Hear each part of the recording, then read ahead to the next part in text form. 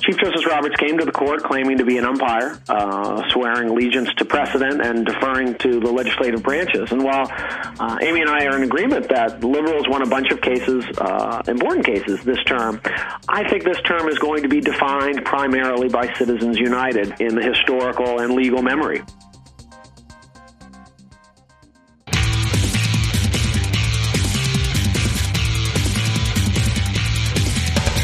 This is Lawyer to Lawyer, the award-winning legal podcast with J. Craig Williams and Robert Ambrogi.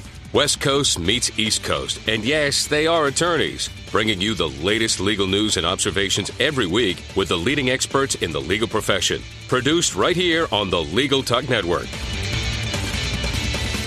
Welcome to Lawyer on the Legal Talk Network. We're glad you could listen today. I'm Craig Williams from misty Southern California. And this is Bob Ambrogi from a very hot and sweltering Boston, Massachusetts, where I write a blog called Law Sites and also another blog called Media Law. Craig? And I write a blog called May It Please the Court. I have a book out called How to Get Sued.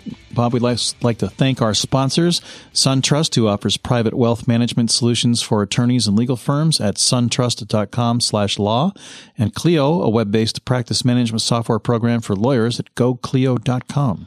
Well, it's the end of another Supreme Court term, a fairly momentous term by some accounts. There were some landmark decisions that came down just at the end of the term as well as throughout the year. Two rulings that garnered a lot of attention just in recent weeks were the gun rights case of McDonald versus Chicago and the big patent law case, much anticipated patent law case of Bilski versus Kapos. Well, and today we're going to be taking a look on Lawyer to Lawyer at the end of the term roundup and rulings, touch on the Elena Kagan confirmation hearings, and take a look back at the Supreme Court's term over the last session.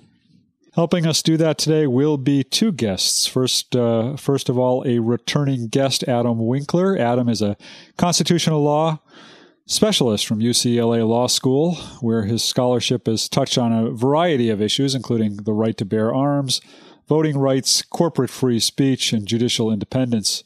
His work was cited extensively in briefs submitted to the Supreme Court in the 2008 Second Amendment case of District of Columbia versus Heller. Adam also writes for the Huffington Post and the Daily Beast, and on the Daily Beast, he currently has a post on the Supreme Court's term in review entitled, "The Supreme Court Turns Left." Welcome back to Lawyer, Adam Winkler. Thanks so much for having me. And Bob, our next guest is also a returning guest, Amy Howe. She's the editor of SCOTUS Blog, a blog devoted to the workings of the United States Supreme Court. She's also a partner in Howe and Russell, the country's only Supreme Court litigation boutique, and she teaches Supreme Court litigation at Harvard and Stanford Law Schools. Welcome back to Lawyer, Amy. Thanks for inviting me. Well, go ahead, Bob. Well, I was going to say let's start off by discussing the term, taking an overview of the term. Adam, I just want to start with you. I mean, you've kind of in your piece in the Daily Beast taken perhaps a different perspective on the term than has been perhaps the conventional wisdom, at least expressed on editorial pages of the New York Times and elsewhere. Tell us how you view the term. Well, there's no doubt that the court's conservatives scored several major victories, most notably the one decision that the term will be known for many years to come, which is the Citizens United case that loosened restrictions on corporate spending in elections and earning the justices a rare State of the Union rebuke from the president. But the liberals on the court and the moderates won more than their fair share of cases this year, and viewing the court solely through the lens of Citizens United would give us a distorted view. It would tell us that the court is radically turning to the right when on a number of different fronts, especially in the areas of criminal defendants' rights, some areas relating to religion, and a variety of property rights, immigration law, etc. Liberals on the court won a number of major decisions that will have a major influence on the law. And so the court, it's not so much that the court has turned to the left, it's that maybe the turn to the right isn't quite as profound as one would imagine listening to the Democratic senators in the Elena Kagan confirmation hearings. Well, Amy, let's take a look at the McDonald versus Chicago case. It's a 5-4 majority opinion. How does this rank in the series of decisions from the Supreme Court, and what is it all about? Well, this was a challenge to the city of Chicago's ban on the possession of handguns. And this case was filed literally within hours of the court's decision 2 years ago in District of Columbia versus Heller, striking down the District of Columbia's gun ban. And the question was whether or not the Second Amendment applies to cities and states. And the court held very decisively in McDonald versus City of Chicago that gun ownership is a fundamental Second Amendment right. And this was a closely divided court. It was a 5-4 vote, an opinion by Samuel Alito. The court did make clear in its opinion that the decision isn't going to strike down every decision regulating firearms. It looks like we're going to be back to the courts. The lower courts are going to have to work out sort of what kinds of restrictions can cities and states place on guns in the future. But it, by declaring gun ownership to be a fundamental Second Amendment right, the court took another big step. Adam, you were involved in Heller. How does this, the McDonald opinion, shape up for you? Well, this was obviously an important decision for gun rights in the sense that it has expanded the right to keep and bear arms for personal self-defense in the home, recognized in District of Columbia versus Heller, to all state and local laws. So it will open up for challenge all of the 20,000 gun control laws the NRA likes to say Americans and gun owners have to face across the nation. But I think the primary effect will be on lawyers and creating a lot of lawsuits, but not so much on gun control. Before the Heller case, the Supreme Court said the Second Amendment protects a right of individuals to have guns as part of a militia, a state-run militia, and not an individual right for personal self-defense, and had no effect on gun control. Provided no limits on gun control. Now the court has invigorated the right to bear arms by recognizing it as an individual right unattached and unrelated to militia service, but yet the court has gone out of its way in both the Heller decision and again reemphasized in Justice Alito's opinion for the court in McDonald, emphasizing that most forms of gun control remain constitutionally permissible. I think an interesting fact here is that since the Heller case, there have been almost 200 lawsuits challenging gun control laws, federal gun control laws, as violating this Second Amendment right to bear arms. And not a single law other than the D.C. law struck down in Heller. And in the future, the Chicago law will be struck down probably by the lower court on remand. But no other law has been invalidated. No other gun control law has been invalidated on the basis of that right. So I expect more of the same. We're going to see maybe a few laws here and there overturned, but the vast majority of gun control laws will survive constitutional scrutiny. So McDonald's a big win for gun rights in one sense by opening up the possibility of challenging gun laws across the nation. But gun control also emerged as a major victor in the McDonald case. One of the most anticipated cases, at least among some legal professionals of the term, was the Bilski patent law case. And the Supreme Court kept us waiting pretty much until the 11th hour for its decision in that. And a lot of corners are saying that what they finally came out with was somewhat of a disappointment. Amy, do you have any thoughts on the Bilski case? I think that's right. I mean, I'm not a patent lawyer, but the case was argued back in November, I believe, and so the anticipation kept building and building, and every time the court announced opinions, the patent lawyers, starting in the spring, were sitting on the edge of their seats waiting for the decision. And based on, this is one of the things that different court lawyers do, based on sort of the pattern of who was writing opinions, it was expected that Justice Stevens could well be writing the opinion in the Bilski case, and that was not regarded as a good thing for the Federal Circuit's decision. But in the end, he wasn't writing, and it did seem to be a little bit of a fizzle.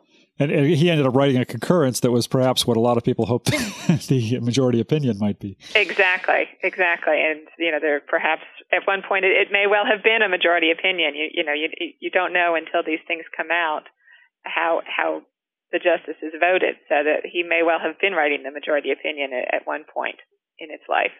Adam, do you have any thoughts on Bilski? Well, Bilski was important for patent lawyers, and largely because of concerns about what the case would mean for the future of patentable subject matter. In particular, something like gene patents or various kinds of tests designed to detect human gene sequences and whatnot that some courts have held to be patentable. And there were those who were hoping that this case would restrict the scope of patentable subject matter so that something like human genes, when that case would come up, maybe wouldn't be patentable, or the tests for discovering particular gene sequences wouldn't be patentable. But instead, the court really held that the patent system was an open, flexible, and inclusive of all forms of innovation. And so it didn't provide that encouragement that some were looking for in terms of limitations on what could be patentable. How do you believe that do you think that decision will have any effect on patent litigation? Well, I believe it will by suggesting that the patent system is to be used flexibly and to allow many forms of innovations to be patented. But I think the ultimate effect of the case remains to be seen. What lower courts do with the case, as you mentioned to begin, people were expecting fireworks, and we got mostly fizzle. Amy, do you see any type of patent reform coming out of Congress to address Bilski? Oh gosh, to be honest, I just don't know. I mean, I think that it may well be, Congress is dealing with so many things right now that, they've got immigration, they've got financial regulatory reform. It could well be that patent reform is pretty low on Congress's agenda, and it could get pushed down the road quite a bit, even if it does happen. The New York Times editorial this weekend about the Supreme Court term suggests, that this was really kind of a Roberts term, and that it was a term in which the conservative bloc demonstrated that it's as I read the Times editorial, demonstrated that it's willing to make law despite what it talks about in terms of the role of the court. And a lot is made of the decision in Citizens United. Amy, how do you characterize the term? I mean, do you think that the New York Times gets it right in its characterization of what happened over the past year? Well, one thing is indisputable, and that is that the Chief Justice was in the majority 92% of the time. So this term, it really was his court. And this goes back to what Adam was talking about when we started the show. I mean, I think you can look at sort of the number of cases, and there were quite a few in which liberals were very happy with the outcome. Cases like, Stop the Beach, which was rejecting the idea that the Florida Supreme Court had effected a judicial taking in dealing with the state of Florida's replenishment of the beach in Florida, or Graham versus Florida, which struck down a Florida law providing for life sentences without parole for juveniles. But then I think you also, if you look at the weight of some of the court's decisions, there were, Citizens United is the most obvious one. It was the blockbuster of the term, and I think it really got a lot of criticism in particular because there was a sense that the court in that case, the Roberts Court, was reaching out to decide an issue that wasn't really before it, and that it certainly didn't need to decide. Back in March of 2009, it heard oral argument in the case, and then instead of deciding the case then, asked for new briefing and for re-argument, and then that's when it decided that corporations had a First Amendment right to spend their own money on political advertising. And so, I think that there were some decisions that liberals could point to as sort of judicial activism on the part of the court, but then some of the other decisions, even some of the decisions that were a little bit narrower, like Stop the Beach, they ultimately ruled in favor of the state and said, no, this particular circumstance is not a judicial taking. But four justices in that case would have held that there is such a thing as a judicial taking, and so the more liberal justices chided them in an opinion and said, we don't need to decide that question. So I think that there are a core set of issues that the Chief Justice cares about, and he knows that he's going to be around for a long time. He's in his mid-50s right now. He could very well be on the court for another 3 decades, much like Justice John Paul Stevens, who retired this term after decades on the bench. And so he can afford to do some of the, to take baby steps to sort of move towards the result that he's looking for in some of these cases. I would imagine that there's no one less happy about that New York Times end-of-term summary than Chief Justice Roberts himself. Chief Justice Roberts came to the court claiming to be an umpire, swearing allegiance to precedent and deferring to the legislative branches. And while Amy and I are in agreement that liberals won a bunch of cases, important cases this term, I think this term is going to be defined primarily by Citizens United in the historical and legal memory. This decision was one where the court did not seem to be calling balls and strikes. It was one where the court, as Amy says, reached out to hear an issue that the parties themselves did not even raise, which was the constitutionality of these federal laws restricting corporate spending of general treasury funds to influence federal elections.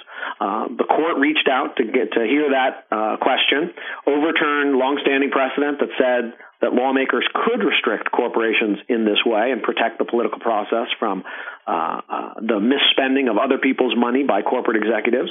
And I think this case really is starting to fundamentally reshape the debate about judicial activism in America. For years, the conservatives have been saying that judicial activism is something that happens on the right, something that happens on the left, something that liberals do. And yet here, a conservative court overturned longstanding precedent, refused to defer to the elected branches, reached out to hear an issue that it didn't have to. And I think it's very telling in the Kagan confirmation hearings, we heard many more claims that the court was activist coming from the left side than we heard from the right side.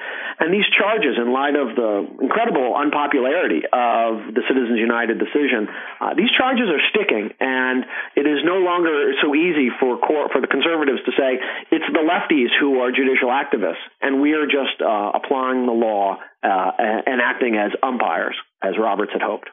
There's, two things. First of all, this case is, as Adam said, definitely going to be remembered. This term is definitely going to be remembered for Citizens United. And the Citizens United decision and then President Obama's criticism of it at the State of the Union has really sort of opened up not a war, but a serious sort of point of tension between the Supreme Court and the Obama administration. The Obama administration has made no bones about the fact that it is going to run on Citizens United and the Roberts Court as judicial activists in the midterm elections. And then, as Adam also said at the Kagan confirmation hearings, she very firmly rejected the umpire metaphor. She said, the reason that these cases are at the Supreme Court is because they're hard cases. And so there may well be different ways of looking at them. You can't, this is not just a question of applying law to facts. If it were just a question of applying law to facts, it probably wouldn't be before us. Well, was that case an anomaly, or were there other cases in which the court was more activist than it's professed to be in the past?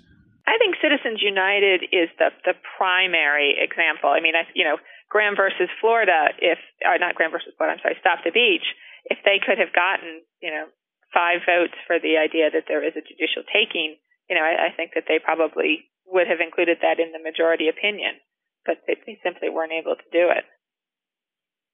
There's also the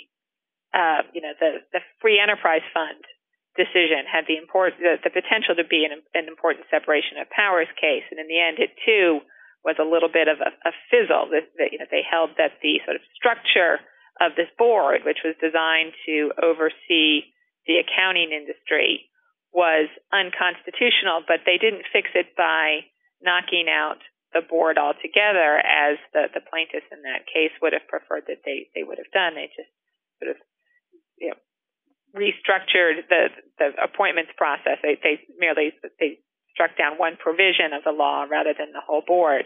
And it doesn't have much of an immediate impact, but it could have a longer-term effect on similarly situated federal officials and other attempts by Congress to create independent agencies that are insulated from presidential control.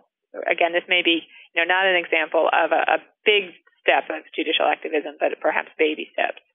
Where do you think the next steps will be going? Adam, where do you see the court heading in the future? Well, it would be interesting to see what kind of judicial philosophy Elena Kagan brings to the court, how she replaces Associate Justice John Paul Stevens now that she's going to take his seat. Also remains to be seen if there's some more resignations to come from the court.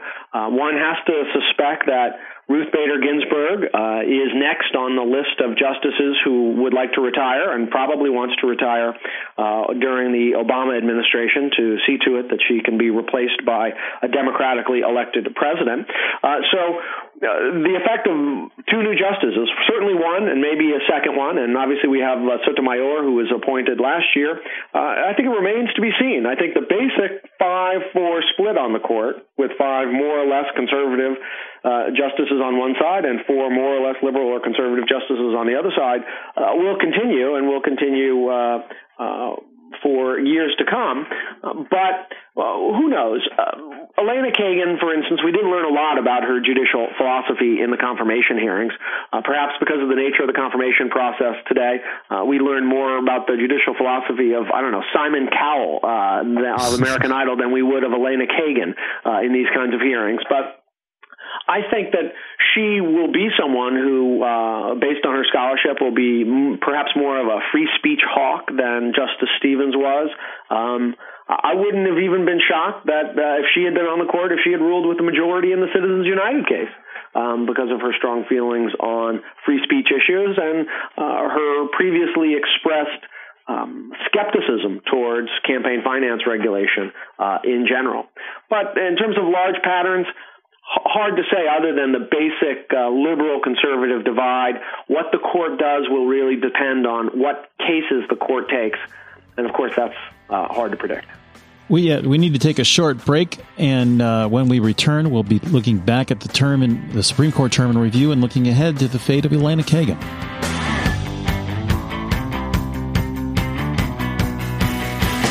Has the recent economic climate affected the financial goals of your firm? Get back on track with help from SunTrust. Our private wealth management legal specialty group works solely with lawyers and their firms to deliver unique solutions designed for the legal community. SunTrust advisors give you sound guidance on everything from maximizing cash flow and wading through benefits planning to understanding how to retain attorneys and staff. Learn more at www.suntrust.com/legal. SunTrust. Live solid. Bank solid. SunTrust Bank. Member FDIC. Imagine how much easier managing your practice would be if your practice management software was web-based. Your practice would be available anywhere you have an internet connection, completely secure, backed up continuously, and most importantly, easy to use, allowing you to spend your valuable time building your practice instead of managing technology. Start simplifying your practice today with Clio. Sign up for a free, fully functional 30-day trial at www.goclio.com. Use promotional code L2L for a 25% discount. Engage your brain. Go to LegalTalkNetwork.com and listen to all the great legal podcasts.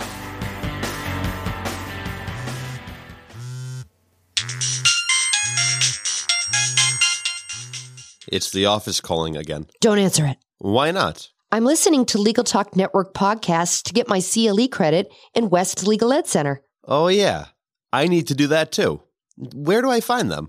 It's easy. Just go to LegalTalkNetwork.com and pick a program for CLE, click on it, and start listening. Or go to WestLegalEdCenter.com and choose from any of the Legal Talk Network programs available for CLE. That's perfect. The office can wait.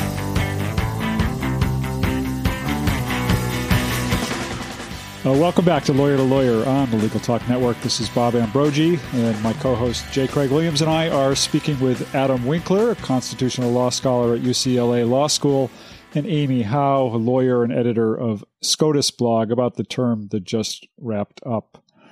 We were just talking a little bit about Elena Kagan. I wonder if we could just kind of get your thoughts, get the thoughts of each of you on that process and what you think is likely to come out of that. Amy, let's start with you.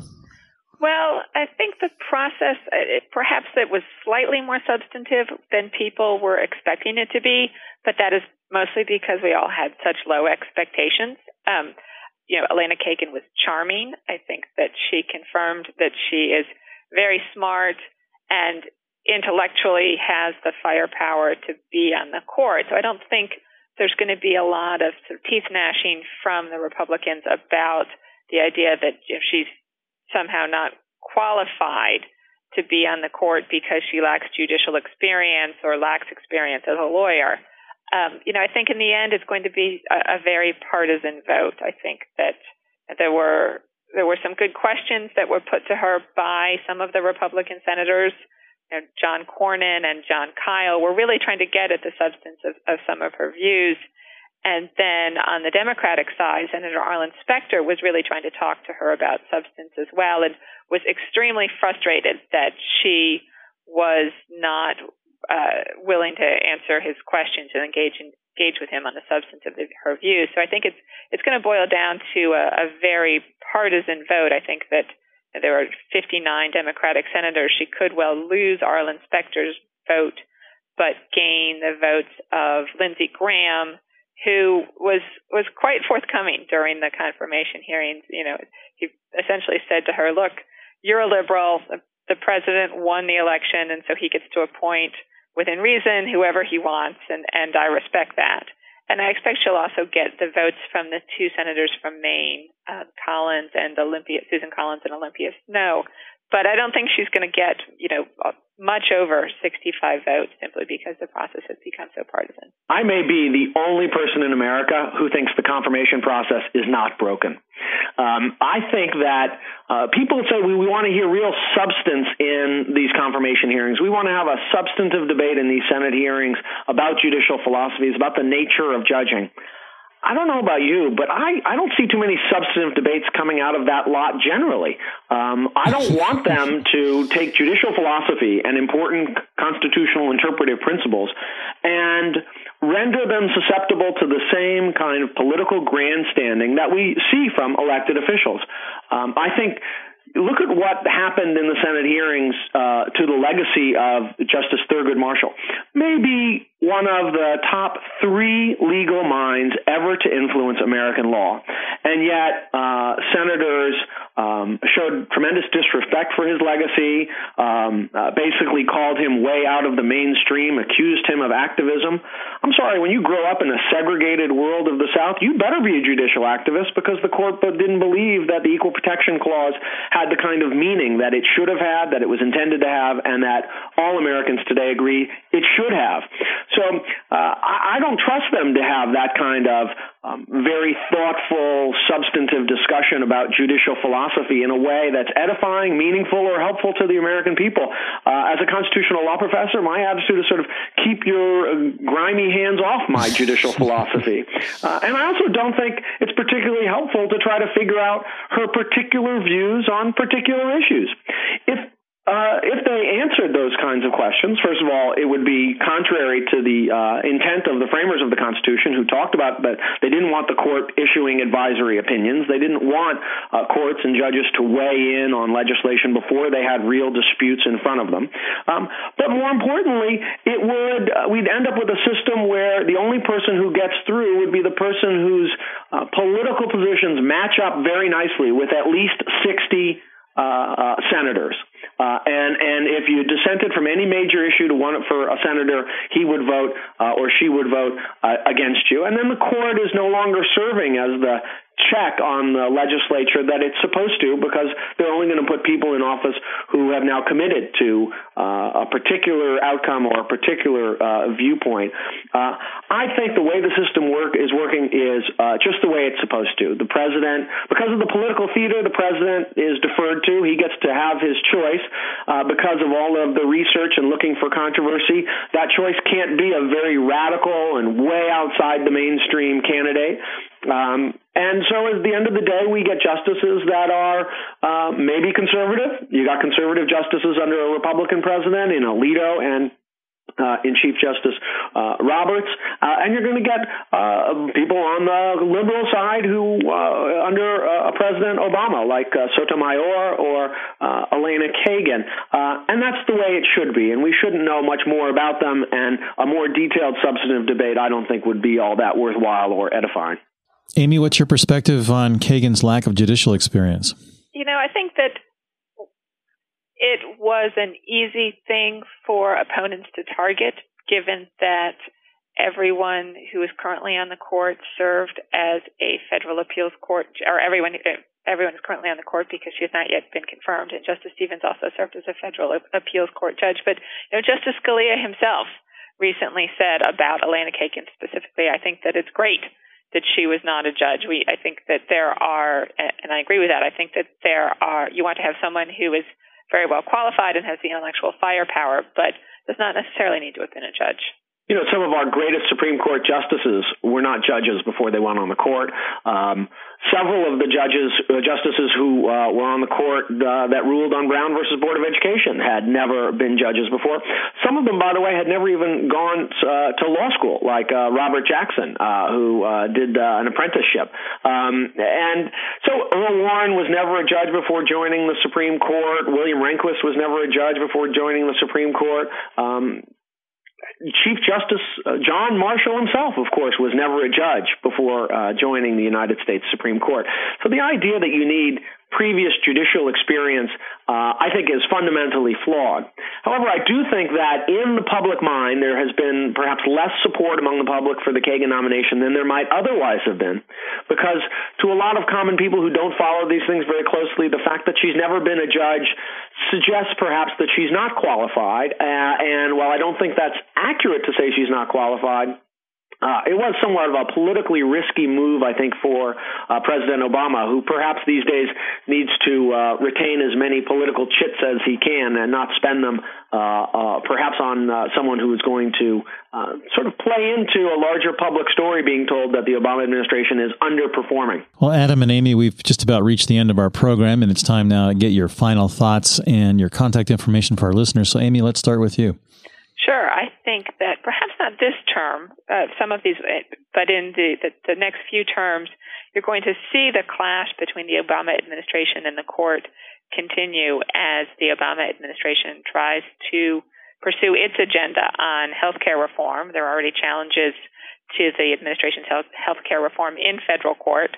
At least one of those will almost certainly reach the Supreme Court.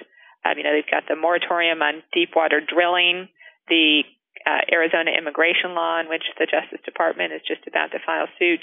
And then you've also got financial regulatory reform. And I think many or all of these things could be headed to the Supreme Court quite soon. My contact information I can be reached through SCOTUSblog.com, which is www.SCOTUSblog.com. Great. Well, thank you very much. And Adam, your turn. Well, I think that Amy really hits upon the larger question of the coming battles between the Supreme Court and the Obama administration. But I want to focus on two other cases that I think are important for future cases. One was a case dealing with the Commerce Clause, where the court issued a broad ruling in favor of federal regulatory power under the Commerce Clause and under the Necessary and Proper Clause in the Comstock case. I think this is, and Chief Justice Roberts joined the liberals in that case, and I think that's an important case for the future of the healthcare mandate, this big issue that Amy was right to point out that's coming towards the Supreme Court. I think that the court's broad ruling and broad interpretation of the Necessary and Proper Clause very much helps those defenders of the healthcare law, which is very much going to rely on a vibrant reading of the Necessary and Proper Clause in conjunction with the Commerce Clause to preserve federal power. And then the other issue was, I think that although it was only implicit in the case, the important case of the Christian Legal Society against Martinez case, which held that a public college can refuse to officially recognize a student organization, a religious one in this case, that failed to comply with the college policy that all organizations allow all comers to participate in. And hidden in that case, or embedded in that case, was really a question about gay rights, about whether this fundamentalist Christian organization could keep gay people from joining their organization organization if those gay people don't otherwise subscribe to the views of the Christian Legal Society about the immorality of homosexuality and whatnot. And once again, Justice Kennedy sided with the liberals in a case that was not directly on gay rights, but at least implicitly about gay rights. And that could have maybe an important signal for instance, the Prop 8 litigation dealing with marriage equality, and whether he would be, once again, the swing vote that sides with the liberals in favor of a broad reading of gay rights. So those are two things that I'm looking forward to in thinking about the future of the Roberts Court. And my contact information is Winkler at UCLA.edu. You can also just Google me and come up with my webpage at UCLA Law School, and follow me on Twitter at Adam Winkler. And I encourage all your listeners not only to listen to Lawyer, but to follow Amy's blog, SCOTUS blog. It's where I go for all my information on the Supreme Court. Well, thanks a lot. So many cases and so little time to talk about them all. I would also just echo what Adam just said. SCOTUS blog has reams of great coverage, and just today has a good post that kind of wraps up a number of the editorial opinions from around the country on the term, and is a good read in and of itself. So I'd like to just add my thanks to both of you for taking the time to be with us today. Thanks for having me. It was a pleasure. Yeah, and mine as well. Thank you very much. And Bob, that does it for this week's Lawyer to Lawyer. For our listeners, remember you can check out all of our Lawyer to Lawyer shows at LegalTalkNetwork.com. And a reminder that you can find our programs on iTunes, and that you can also now earn CLE credit for listening to Lawyer by going to Legal Talk Network and clicking on the West Legal Ed Center icon there, which will take you to the CLE Center. And we'll be back again next week to discuss another great legal topic. When you want legal, think Lawyer to Lawyer. We'll see you next week. The views expressed by the participants of this program are their own and do not represent the views of, nor are they endorsed by, Legal Talk Network, its officers, directors, employees, agents, representatives, shareholders, and subsidiaries. None of the content should be considered legal advice.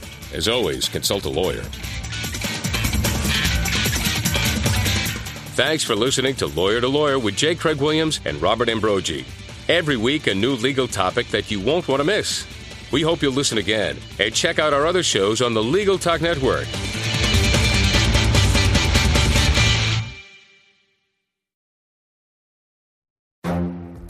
The Lunch Hour Legal Marketing Podcast, your resource for the tips and tactical advice you need to grow your business. Plus, keep up with the news and commentary you crave to stay one step ahead. It's hosted by me, Guy Sakalakis.